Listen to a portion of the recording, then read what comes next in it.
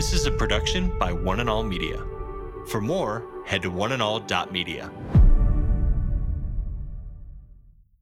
Today with Jeff Vines, We are taking the gospel to the world. pastor, apologist, and Bible teacher. One truth that will be delivered in love and compassion, connecting every one person to all that God has promised them. You make me wanna dance and sing with every single breath I breathe. I will bring this offering. You are my wonder. You with the wonder. Today with Jeff Vines.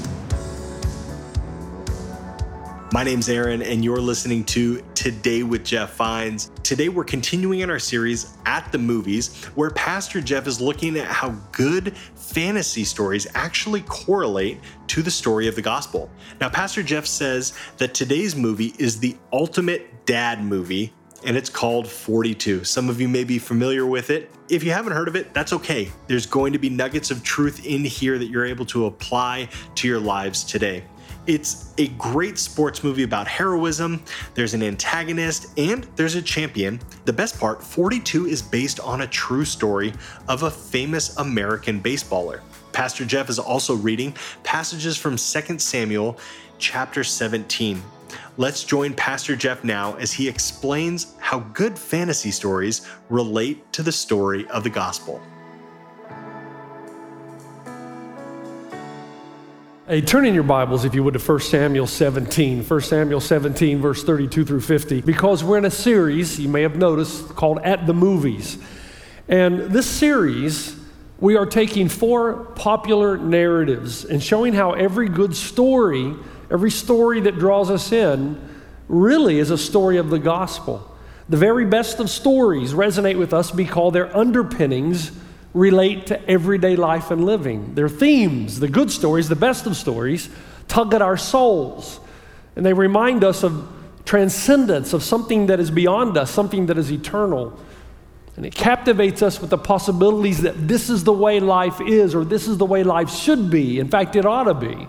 And that's why we like a good story, because it often points to the ultimate story. And this week, we're really looking at the ultimate dad story. We're looking at a dad's movie. Now, I know you've heard of dad jokes. Not even going to try those. This is a dad movie, and the movie's 42, and it's got everything that dads like: sports, heroism, an antagonist, and a champion. And I really encourage you to see the movie. More importantly, I encourage you to read the autobiography of Jackie Robinson. It's the story of the incredible staying power and courage of Jackie Robinson, Major League Baseball's first Negro player, and I use the term because that's what the scriptwriters use throughout the movie. I adore the movie, but not just because I love sports, because in my mind it deals with one of life's most penetrating questions, and it's this: how do you live courageously in a world that tries to kill you almost every day? How do you get up, fathers, and face a new day when you know that they won't return your calls, somebody will stab you in the back, someone will betray you? How can you possibly, in a fallen world, filled with evil and slander and gossip and dog eat dog, with no promise from Jesus that when you become a Christ follower, your life's going to be perfect suddenly, how do you face the world with courage? I got another phone call this week from my friend Brett Mullen. I've spoken about him often, so I won't tell the whole story again, but Brett is a friend that has Parkinson's. He called me last week and we began talking, and for the first time on FaceTime, here's this 61-year-old man began to cry. He said, "Jeff, I woke up this morning and I started to get out of bed and I realized my legs no longer work."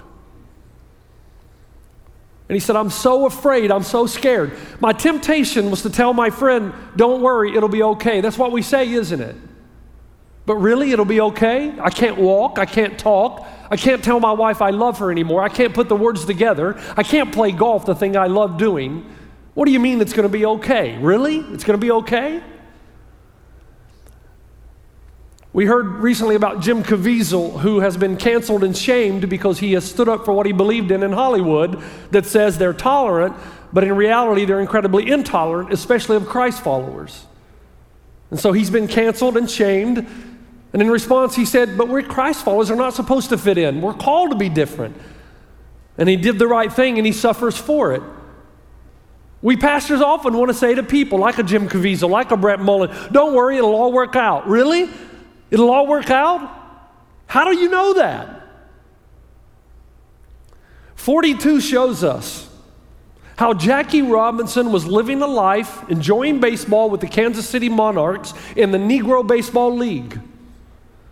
And suddenly he's called up to the majors by Branch Rickey, played by Harrison Ford, the general manager of the Dodgers, who actually accomplished so much in baseball. He was a player, he was a coach, he was a general manager, but the one thing he wanted to do before he quit baseball was to integrate baseball. So he finds this vibrant young player by the name of Jackie Robinson, and he challenges Jackie to become the challenge, or champion rather, of the Negro baseball player. Jackie's smart. While he really wanted to play Major League Baseball, he also knew that as soon as he accepted this challenge, that his family would be threatened, they would be attacked, possibly even killed. And he was right. When Jackie began playing Major League Baseball, according to his autobiography, there were constant threats on his life. And as you watch the movie 42, you start asking yourself, really, how can people be so cruel? Other teams boycott the Dodgers because they don't want to play against a team that features a Negro player.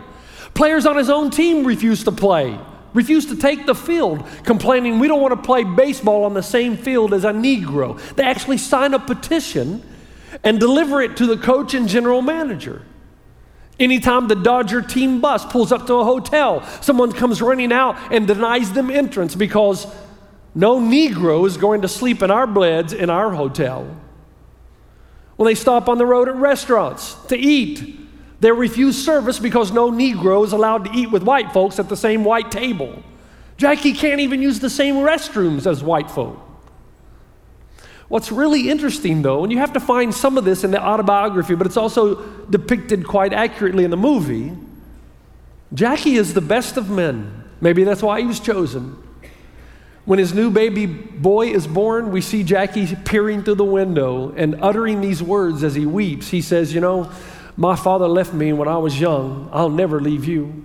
I'll be with you until the day I die. We see Jackie as an honest man of character and integrity, but he's also mentally tough, so that when he's called up to the majors, Mr. Rickey, the general manager again of the Dodgers, asked Jackie this crucial question. He says, Jackie, can you be strong?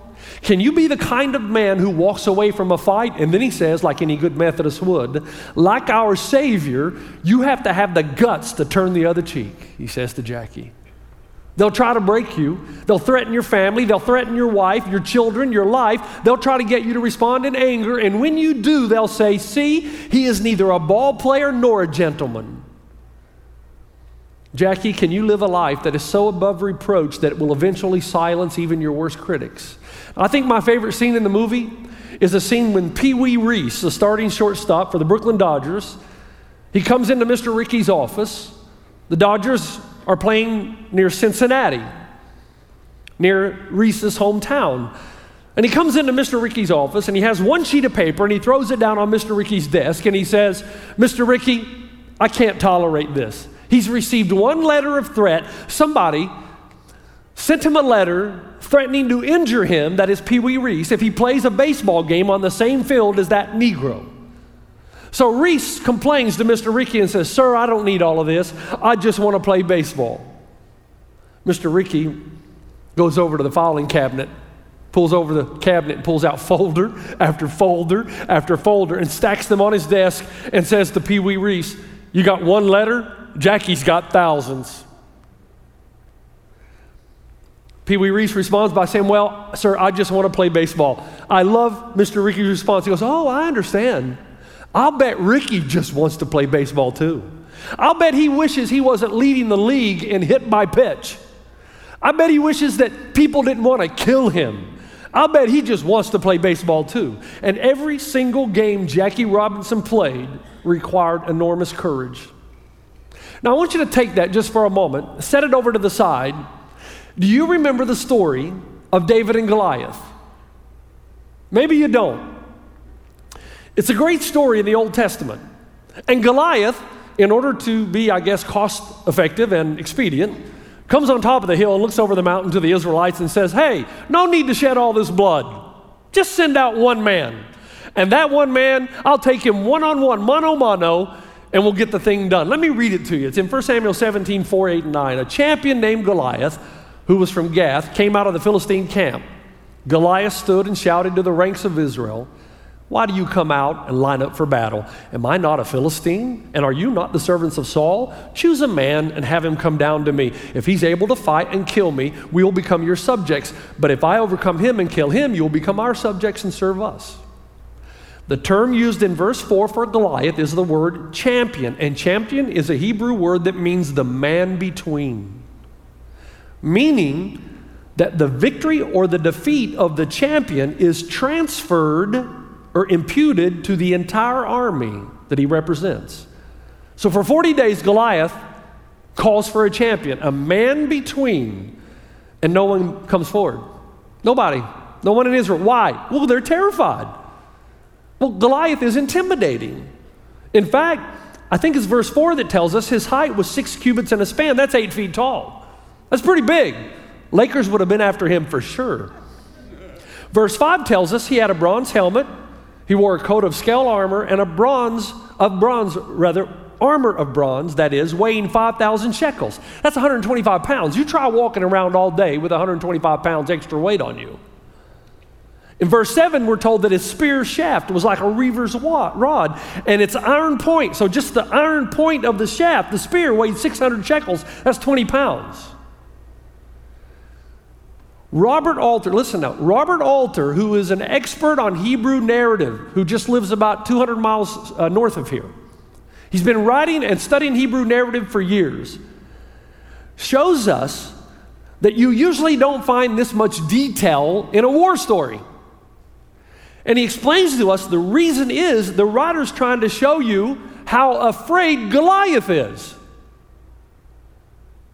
You've heard of bringing a knife to a gunfight. Goliath's bringing a grenade to a slingshot fight. Robert Alter says the reason being Goliath's terrified. Alter says we make a huge mistake when we read the David and Goliath story and we say, Goliath is here and he represents our fears and they are fearsome. And then here is David. He's an example of the manner in which we should approach our fears courageously. Alter says that's wrong. That's not the way the Hebrew narrative reads. The Hebrew story is to show us two alternate approaches to heroism, two different approaches to courage. Each one shows us a particular way we face the challenges of our lives, our fears, our worries, our concerns. How does Goliath deal with fear?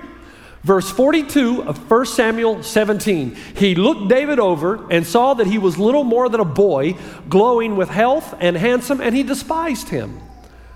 Why do I care how handsome David is? Robert Alter says this is the example of how Goliath despises David. He's sizing David up. He says, I'm big, you're small. I'm high tech, look at all this armor. Even my spear, the end of it weighs 25 pounds. I'm high tech, you're low tech. I'm rough and rugged and battle tested. You're clean shaven, young and green. In other words, I'm red hot and you ain't diddly squat. And then verse 44, he says, come here, and I'll give your flesh to the birds and the wild animals. Robert Alter says this is two different ways to approach our fears. One is counterfeit courage. The other one is real courage. This is so important. Goliath, how does he handle his fears? He bolsters his self-esteem. Here's who I am. He visualizes success. He says, I'm going to feed your flesh to the animals after I win this victory. He banishes his fears by huffing and puffing and flexing, right? You can see Goliath. I'm big. Everything, says Alter, about Goliath's appearance and body language says he's trying to build himself up in order to make his fears look small. This is the Goliath approach to courage. You say, well, why would Goliath fear David? I'll get to that in a moment. This is also the modern approach to courage. This is the manner in which our world has chosen to deal with fear. Bolster your self-esteem. Remember the little engine that could? I think I can. I think I can. I think I can. I can do it. Visualize success.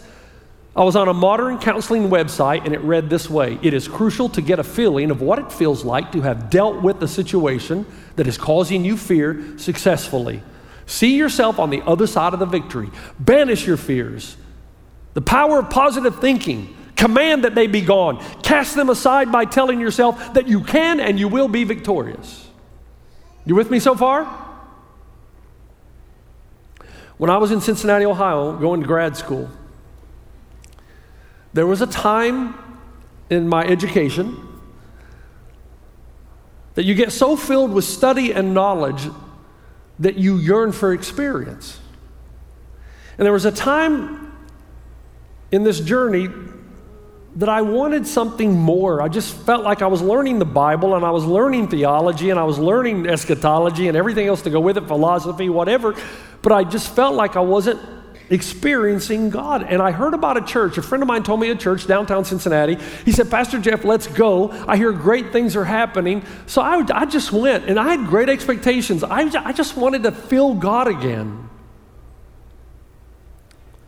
We walked into the auditorium. People were lining up everywhere to go onto the stage.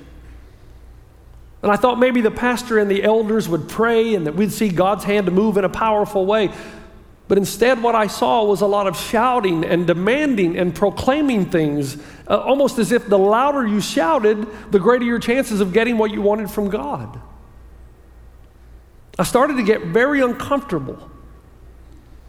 And there was a lot of conversation directed toward the devil. Everybody kept talking to the devil. Devil, you'll not have your way. The devil's name, I felt, was mentioned more than Jesus' name. And they would say things like, we command the healing of this woman. We see it as if it's already done. We proclaim it a reality. And there was lots of huffing and puffing. And I was very uneasy. I kept thinking to myself, why are you talking to the devil? I don't think that's wise. And how can you command anything? What happens if you already see it as done and you promise somebody that it's done and then it's not done? Will that not detract from their view of God in reality? Where's the humility? Where's the acknowledgement of God? This is when Goliath-type courage sneaks into the church. We shout louder. We think positively. If we banish our fears and visualize our success, then we'll be victorious. Well, what's the problem, though? When you approach your fears this way, you become out of touch with reality. They had a little boy in a wheelchair on stage, and the pastor and the elders lifted him up out of the chair and marched him across the stage and kept saying to all of us, look, he's walking. And I'm thinking, he ain't walking, you're dragging him. And they kept saying, we command that nothing bad will happen to you, no harm will come to you. And I kept thinking, why not? This is a dangerous world. You can't command that. You can yell and scream as much as you want. You can bolster your self-esteem. You can banish your fears through self-talk and positive thinking. Wait a minute, Pastor Jeff, I don't like where this is going. Don't you believe in prayer? Oh, yeah. Oh, yeah. You bet your life I do. And I've seen God do some amazing things, but you got no authority to promise anybody anything other than that the effective prayer of a righteous man availeth much. James 5:16. When you pray, God releases his energy, but you don't know how he's going to release it. You don't know what he's going to do because you don't have the mind of God. Romans 8:28, for God works everything together for the good of those who love God and who are called according to his purpose. You have the promise that God will work everything together, even what you see as negative or evil or bad, for his good purposes. The truth is, folks, this is a dangerous fallen world. You don't know what's going to happen tomorrow. And if you think you do, you've lost touch with reality. You know, folks, even paranoid people sometimes have people who are out to get them. Nobody's out to get you. Why not? And Christians have their own version of Goliath courage. I'm a good Christian. I go to church. I read my Bible. I give 10%. I serve in ministries. I attend a life group. God would never allow anything bad to happen to me. What are you doing when you do that? You're building up your self-esteem. I'm a good person. You're visualizing the good. You're telling yourself you'll not suffer. You're banishing your fears through positive confession. Nothing bad will ever happen to you because you're good. You ever heard of John the Baptist? Chopped his head off. Ever heard of Jesus? Pretty good guy. Crucified him. Every single disciple and apostle murdered because they would not recant their faith. Really? Goliath took this approach and he lost touch with reality. You said, Pastor Jeff, but why are you suggesting that Goliath is afraid? Goliath would have been well aware of all the battles the Israelites had already won because of their God. God had given the armies of Israel victories over their enemies, even though the enemies were more technologically advanced, bigger and stronger. He knew that. That's probably why he wanted the thing he could control. He thought to himself, I can't control the armies in the battle, but I can control me, and I'm big, bad, and ugly, and I always win. Send out one man, send out a champion. We'll go one-on-one. But as he bolstered his self-esteem, he bolstered himself right into insanity, because he should have known that God can work through one man just as well as he can work through thousands. The Goliath approach to fear only works in short bursts. What do I tell my friend Brett Mullen? It's all going to be okay? I don't know that. Adrenaline's not going to help him. When he wakes up, or when you wake up one day and your legs don't work, when you're deteriorating, when you lose your ability to speak, when you can't tell your husband or wife that you love him or her, when your body no longer does what your brain tells it to, that time will come for all of us. And I were to tell you it's going to be okay, how do I know that? And what's really interesting, this is not even the type of courage that we most admire anyway. The kind of courage that inspires us is the kind that does the right thing, keeps moving forward, presses on without knowing when and how and if it will all end. We're talking about D-Day courage. When you get out of the boat and storm the beach fully aware that you're probably going to die. How do you do that? Man, that's inspiring. And that's what makes 42 so powerful. That's what makes Jackie Robinson such a great champion. You got to read his autobiography. The movie's good, but do them both. He knew that by becoming the first Negro in Major League Baseball, it could mean the end of his life, the oppression of his family. But the thought that he could champion the cause of his people kept him moving forward despite the possibilities of death. And as a result, Jackie Robinson paved the way for integration, not just in Major League Baseball, folks, but perhaps all professional sports. Mr. Ricky asked Jackie Robinson, can you be strong, Jackie? Can you show great courage by not fighting back? Can you stand your ground when everything you hold precious is under attack, disintegrating, under fire? What's his response? Yes, I can, he told his wife. God built me to last. He's not talking about physical strength. He's talking about something that comes from way down deep inside. He was under no illusion. He did not banish his fears. The power of positive thinking was not going to change the racism he experienced. These dangers he faced, they were real and present dangers. He didn't puff himself up, diminishing his fears. He moved forward doing the right thing despite the size of his fears. Hey, do you remember the Old Testament story? Just a quick version. Esther? She was absolutely terrified. Her people are on the verge of annihilation. Haman, an evil man, evil government official in the kingdom, was trying to commit genocide against her people. You've been listening to Today with Jeff Vines. Thanks for joining us. Next time, we'll bring you the rest of this message from Pastor Jeff. David is not an example for us. And he wasn't an example for the Israelites either. He doesn't say, okay, everybody do what I do. Go down by the river, grab 5 smooth stones, take off all your armor, drop your shields, go in with your shields down. You obviously never saw Star Trek. Stand out in the open and fire. David's not their example. He's their champion. He's their savior. He's their deliverer. You can listen to more messages like this. Just search for Today with Jeff Vines wherever you listen to podcasts. You make me wanna dance and sing with every single breath I breathe. I will bring this offering. You are my wonder, you with the wonder. Today with Jeff Vines. This is a production by One and All Media. For more, head to oneandall.media.